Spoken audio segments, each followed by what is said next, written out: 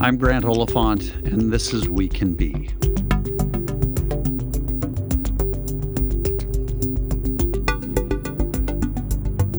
It is often difficult with some huge megacorporations and enabling politicians doing their best to make it nearly impossible to know exactly what is in the air we breathe, the water we drink, and even the ground we live upon.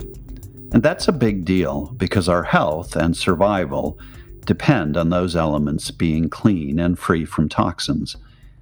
Today's guest is Christina Marusic, an investigative journalist with Environmental Health News, whose work over the past several years has focused on the real-life consequences of toxic exposure.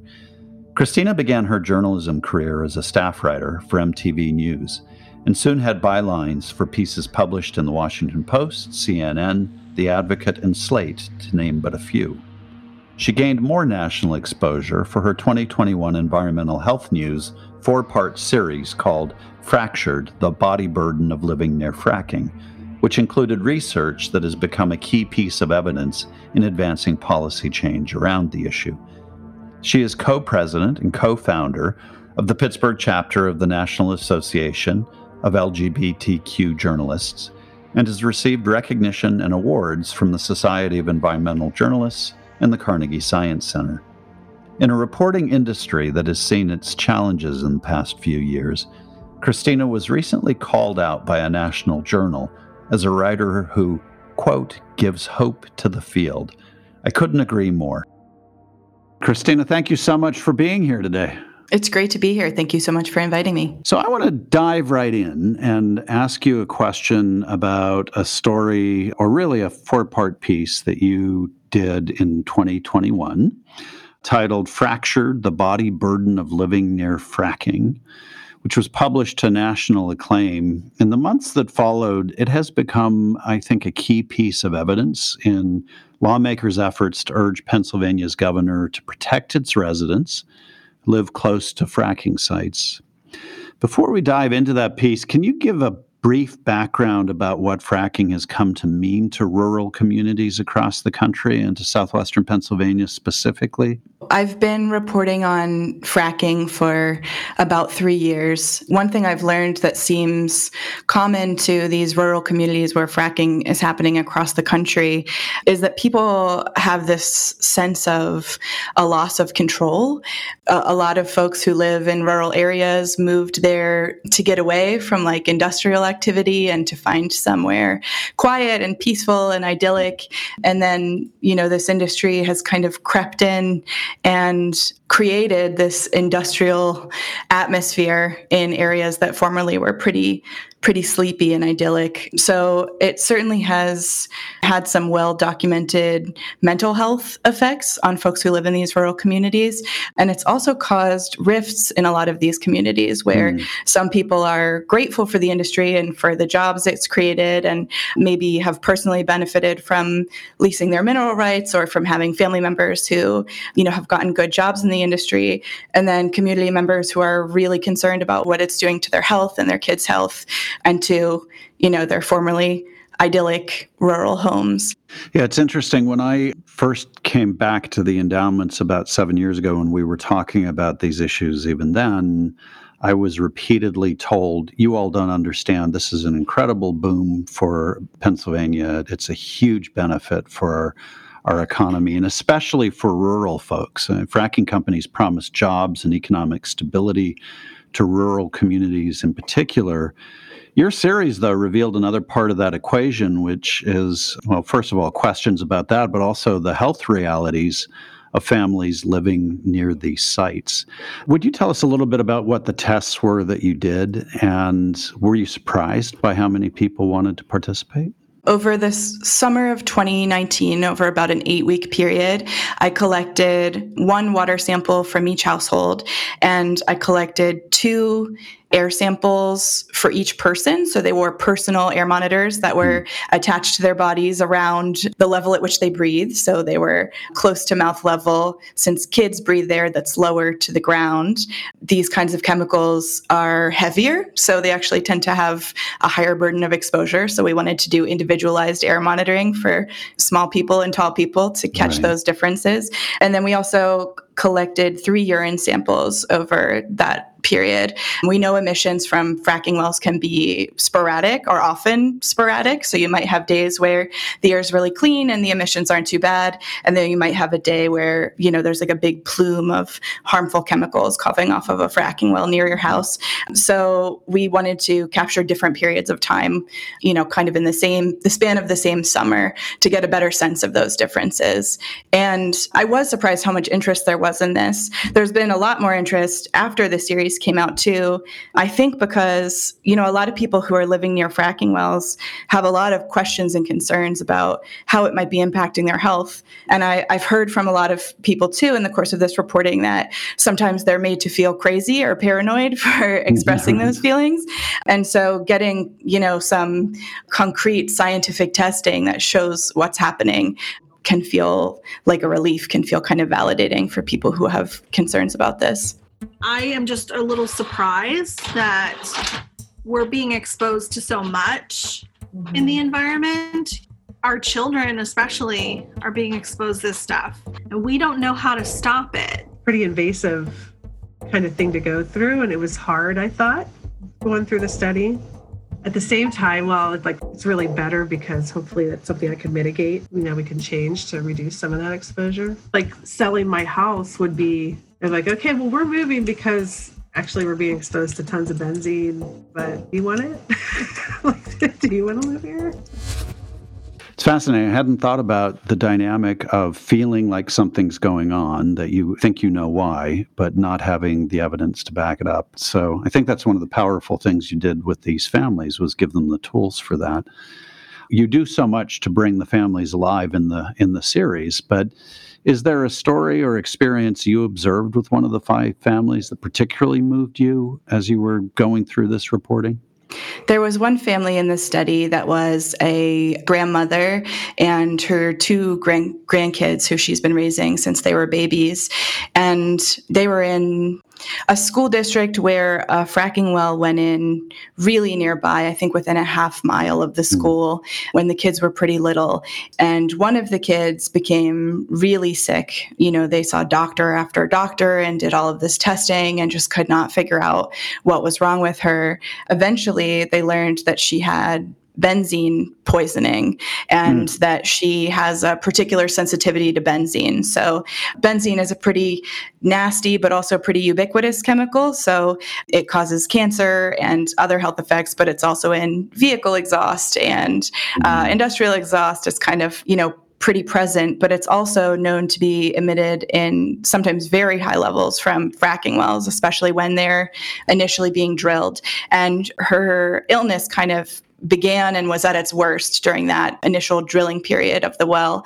And when she spoke out about this, it caused a huge rift in their community. That was one of those specific communities where, a good portion of the community had leased their mineral rights and was getting some royalty checks from the industry. So they felt defensive and, they were accused of making the whole thing up for attention. And then, she'd have other parents and caretakers sometimes pull her aside and say, actually my kid's been sick too, and I'm really worried. But they were made to feel sort of ostracized. And the child who was sick at the time I was doing this reporting was 15, and she lost friendships because she went over to someone's house to play, and their parents sat her down and grilled her about this and asked if she was faking it and, wanted medical proof. And she was like 8 at the time, so she was mortified. Right. How does an 8-year-old even respond to that? Right. She didn't know how to handle that or what to do. They were shouted at during community and school board meetings, told to leave town. It caused a lot of anxiety and initiated some depression for the kid. And they actually moved school districts to get away from all this, and then found out that they were still near a couple of fracking wells and were still being exposed to pretty high levels of some of these harmful chemicals, which was a little bit devastating that they had moved to try and get away from all of this. I think that's part of why storytelling is so important, right? Because hearing these statistics is one thing, and then actually hearing what this teenager went through and was continuing to struggle with was really different, right? Made it feel much more immediate and urgent and real. What's been the reaction to the piece? Are you feeling at all that there's a shift happening in attitudes toward fracking? I hope there's a shift happening in attitudes towards fracking.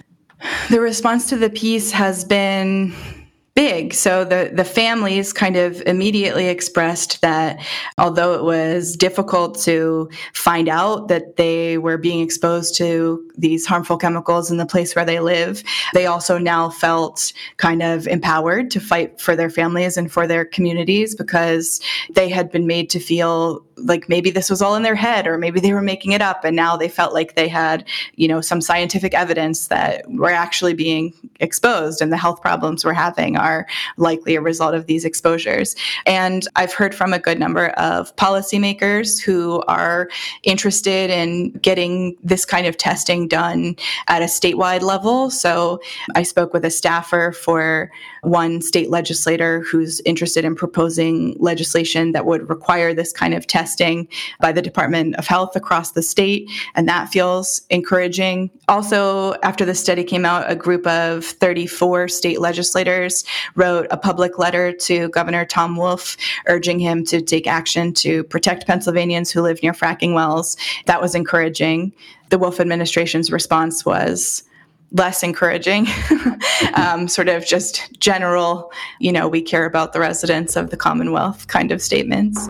I'm a strong supporter of the gas industry, but I'm also a strong supporter of making sure we do it right. You don't believe that fracking is the cause of these cancers? I don't, but that's what we want to find out. We want to make sure that if there's something that is in that process that is linked to this, we need to know that. This is something that we need to do. We need to understand the science. We need to make sure that if there's something we need to do differently, if there's something we can learn, let's learn that. The media response has been encouraging too. The story got picked up by a number of other Pittsburgh and Southwest Pennsylvania outlets, and then also national and a couple of international news outlets. I think part of what's so important about what you're doing is that you're capturing and telling the narrative of people who too often we don't hear from. We hear statistics about harm. We hear stories maybe about people who are suffering, but those stories rarely come alive, and it's important for them to come alive, for us to see that they're associated with real human beings and not just disembodied statistics. That connects actually to something else you've said, which I'm curious about, which is that you believe that true, well-told stories have the power to change the world for good. I'm curious how you came to believe that, and what actually evidence you have that that is true. My background is actually in creative writing. I was really interested in storytelling, but I was also an activist, especially as an undergraduate. And so I wanted to find a way to use writing in a way that could help address some of these systemic issues I saw happening. And I came out of grad school and kind of started my career right at a moment when there was this big shift happening in journalism too, where suddenly people were much more interested in narrative journalism and even first-person stories where someone wrote through a first-person perspective about how they were reporting on something and the questions they were asking and the experience of finding out the answers to these burning questions they have in a way that really connected with people. So it made me realize, that there was a path to telling true stories that were both compelling on a language level and also could have a big impact in the world. I learned about all these examples of journalism making a huge difference in the world, of stories where, things that had kind of been happening in the shadows were uncovered and then legislation changed and policy changed. One obvious example that's very well known because there's a movie about it is the movie Spotlight that documents the reporting that Boston Globe reporters did on child sexual abuse in the Catholic Church, which obviously had a huge ripple effect, right? Then in communities across the country, this started being uncovered. And it kind of quickly became clear to me that investigative reporting paired with storytelling had kind of multiplied the power of both of those things and made stories that both resonated with people and connected with people, and also had the potential to make the world a better place and start prompting meaningful changes. To innovate and change, people need to know two things: what's broken and how it can be fixed. The media does a good job covering the first half. In fact, most hard news today is about problems and crises. That kind of reporting is essential. But we believe it's time for journalists to get used to covering the other half of the story. Not just risks, but opportunities. And not just problems, but solutions too. I'm really interested in something called solutions journalism. Rigorous, thoroughly fact-checked, thoroughly researched reporting that focuses on solutions to problems instead of just unearthing problems. And we all know that's an issue with when you're reading too much news, you get depressed because it's all about what's wrong with the world and the problems we face. Exactly. And covering solutions with the same rigor that we cover problems is one way to help advance solutions. So that kind of perspective makes its way into my reporting a lot. I hope that it does, where I'm reporting on local issues here in southwestern Pennsylvania, but I really try to make a point of looking very broadly at solutions. So what we've tried in the past here may not have worked, but are there places elsewhere where they've found solutions we might not have considered, and what do those look like? I think that's fascinating, and I haven't heard as much lately as I had years ago about the concept of solutions journalism, but you are so right that it is a concept whose time has probably come.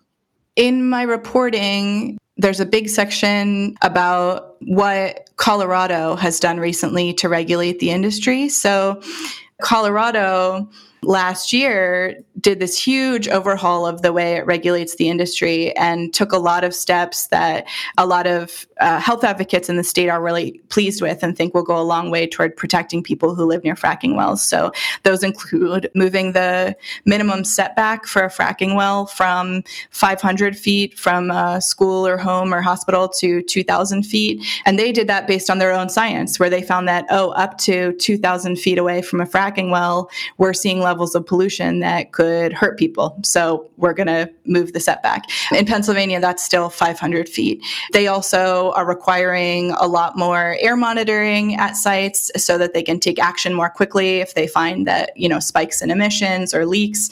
They actually entirely changed the mission of the governing body that oversees oil and gas from being to foster oil and gas development to being to protect communities during our oil and gas development. So they had this big kind of shift in the way they're treating and handling and regulating the industry in Colorado that I think could be a real blueprint for Pennsylvania, where regulators here don't necessarily have to reinvent the wheel, because Colorado spent years and years and did lots of research and came up with a set of policies that are a lot more health protective than what we're doing in Pennsylvania right now. In 2020, you wrote a piece titled Climate Change Inversions and the Rise of Super Pollution Air Events. And I think here's an example of where you're calling attention to a challenge that we face. And it shared that for much of 6 days in December of 2019, residents of the Mon Valley, which is a cluster of townships along the Monongahela River 20 miles south of Pittsburgh, endured some of the most polluted air in the country. Can you tell us a little bit about what is a super pollution event and what caused this one? A super pollution event here refers to emissions getting trapped close to the ground in a way that kind of drastically has the potential to drastically impact health. And during a temperature inversion, a warm air mass sits above a colder air mass, and it traps pollutants that usually would be blown away by the wind closer to the ground. And Pittsburgh and Southwest Pennsylvania are especially prone to this because of our topography and our natural weather patterns, where we have lots of hills and valleys. And so it's easy for pollutants to get kind of trapped in these valleys where they can't escape. But the last 5 years were the hottest that have ever been recorded on planet Earth.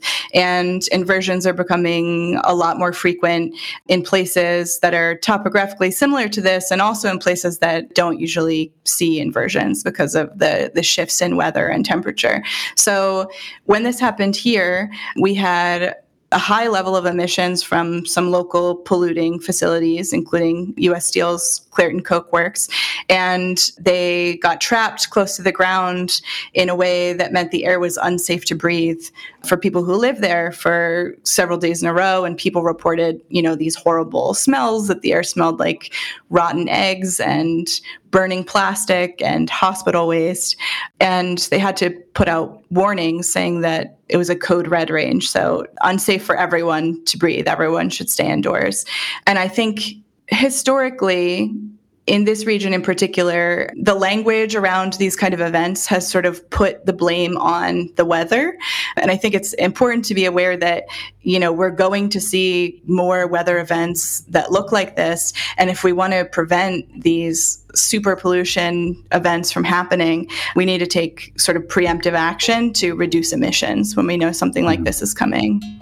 Here along the Monongahela River, 22 miles south of Pittsburgh, is the borough of Donora.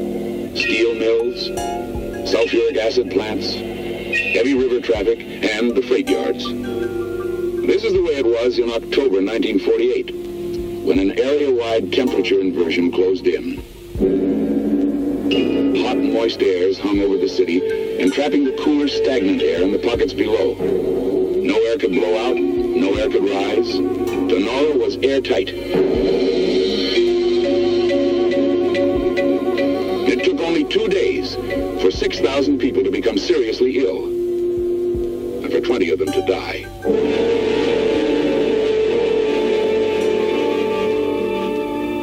Everybody can remember the Donora smog incident from the 1940s. There's almost a fatalism that gets repeated in the news about this, that this is part of having industry and it's part of having weather.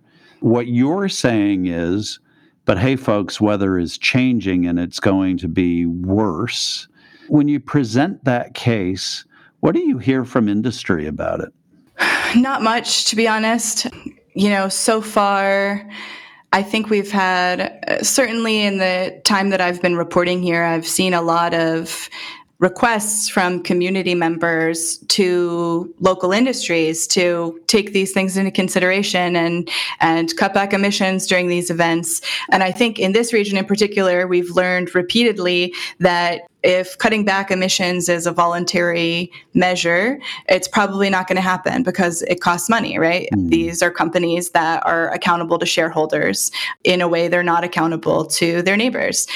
So locally, the local health department is working on legislation that would require industry to come up with a plan to reduce emissions when they anticipate one of these weather events, which is a big step forward. That regulation has been, I think it was originally proposed in the 90s, so I think it's been 20 years in the making, and it's sort of just starting to be solidified, and some local environmentalists still feel like they're kind of not stringent enough and rely too heavily on the goodwill of these industries rather than having clear, measurable, if this is coming, you have to reduce emissions X amount. Right now, it's much more like you have to give us a plan for what you're going to do, which also is, I want to acknowledge that we have a small health department with a very big job here that is, under-resourced and also still dealing with the pandemic. So understood that it's a big job. They've got their hands full, right? Yes, yeah. They have a lot on their plate. Basically what is happening in that equation is that society is saying to companies that you can't hide behind the weather anymore, which I think your point is that that's particularly important in the context of changing weather patterns due to climate change. You're working on a book about the doctors, researchers, and activists leading a nationwide movement to rethink cancer prevention strategies through the lens of toxic exposures, which suddenly is an issue that we're hearing a lot more about these days. The book is slated for publication by Island Press in 2022, and I'm Curious, what motivated you to write this book? What sparked the idea? The book actually grew out of my reporting on cancer rates and air pollution in Southwest Pennsylvania. And an editor at Island Press reached out and asked if I'd be interested in expanding that work into a book with a national focus.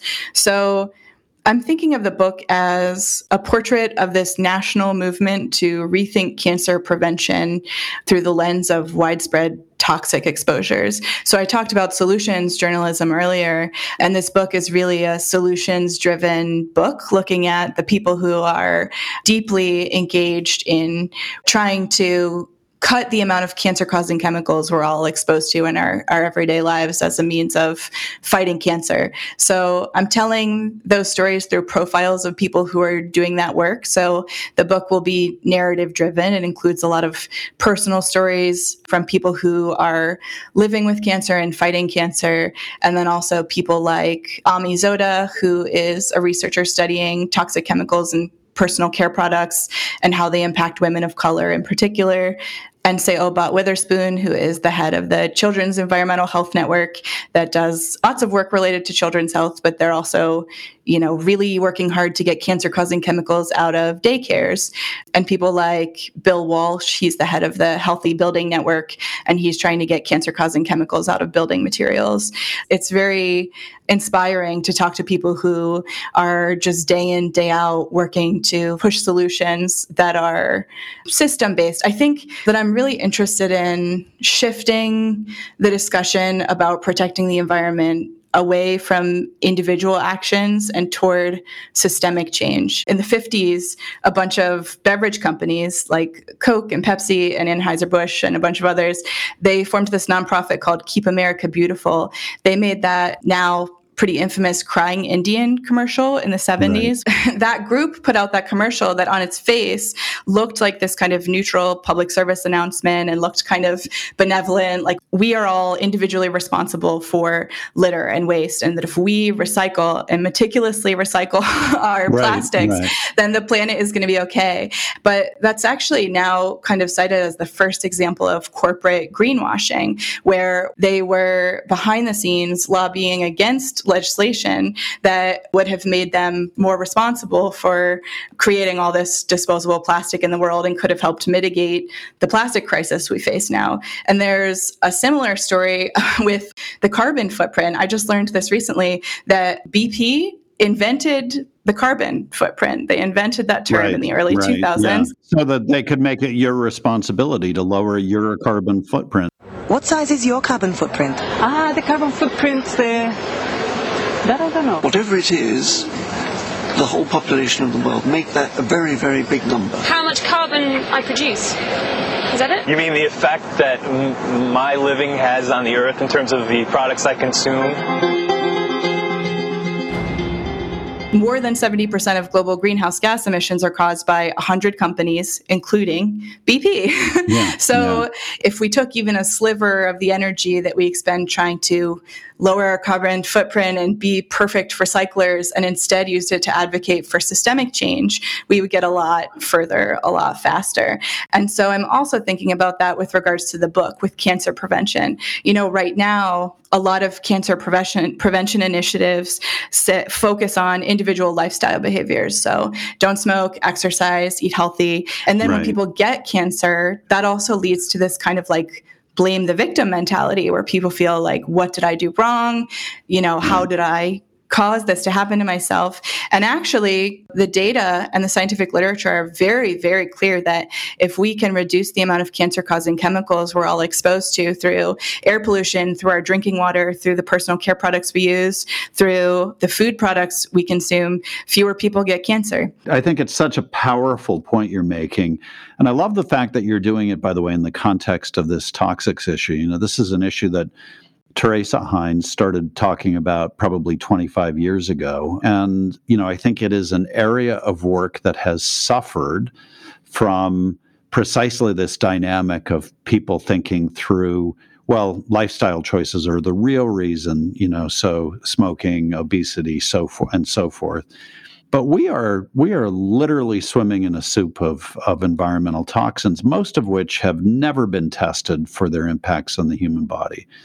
And absent some sort of greater awareness and visibility, will never change that. So that leads me to a question, which is that now you're talking about a challenge that is even harder to describe scientifically than the virus that we're all experiencing in the context of the COVID pandemic, which is a pretty straightforward story when you think about it. We know what viruses look like. We know what this one is. We actually have a vaccine for it. And yet there's fully a third of the U.S. population that actively refuses to believe what public health officials are telling us needs to be done in a circumstance like this. How are you finding the fortitude to continue to tell scientific stories, and what gives you hope that they will ultimately persuade the public? I've kind of always approached telling scientific stories as if I am a kind of translator. You know, I read a scientific study that's really dense and full of jargon, and then I talk to the researcher who conducted it, and I confirm that my understanding is correct, and then I try to explain it in language that is accessible to everyone. I do think the pandemic has created new challenges when it comes to that, right? Like the internet has created this phenomenon where everyone thinks they are a researcher, right? Where everyone thinks like, well, maybe this vaccine isn't safe, so I can go online and Google and find 5 people who agree with me, so that must be valid. And so it's increasingly difficult to convey the difference between real science and real journalism and the many opinions that float around in the internet. You mentioned, the craft of journalism earlier, and I hired an independent third-party fact checker for the Fractured series because I wanted every single thing to be really airtight, and that process is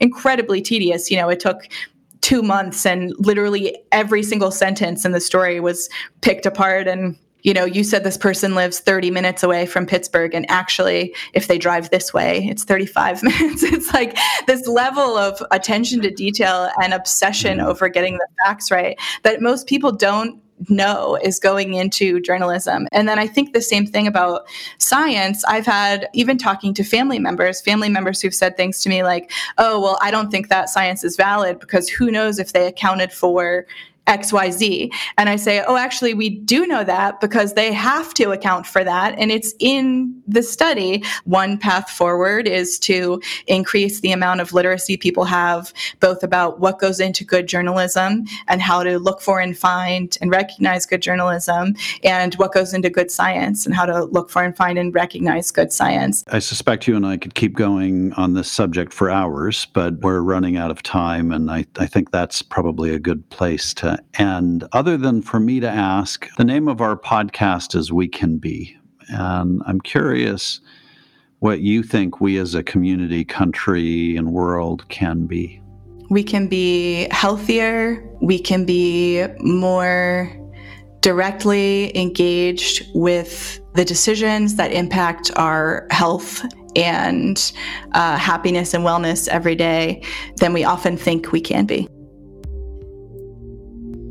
Christina mentioned that one thing she has witnessed as a common element among those she's interviewed for her stories is that they often have a sense of a loss of control. They are made to feel paranoid or crazy for expressing what they see happening to their own health.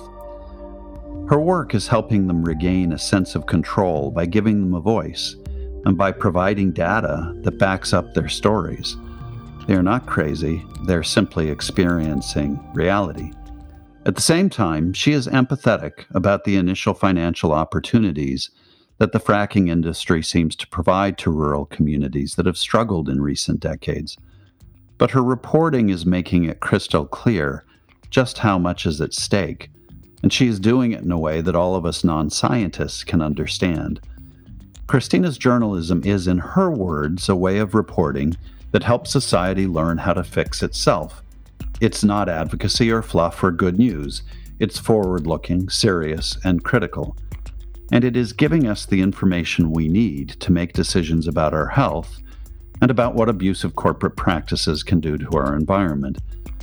I love and share her belief that true, well-told stories have the power to change the world for good. And that is exactly what Christina is doing.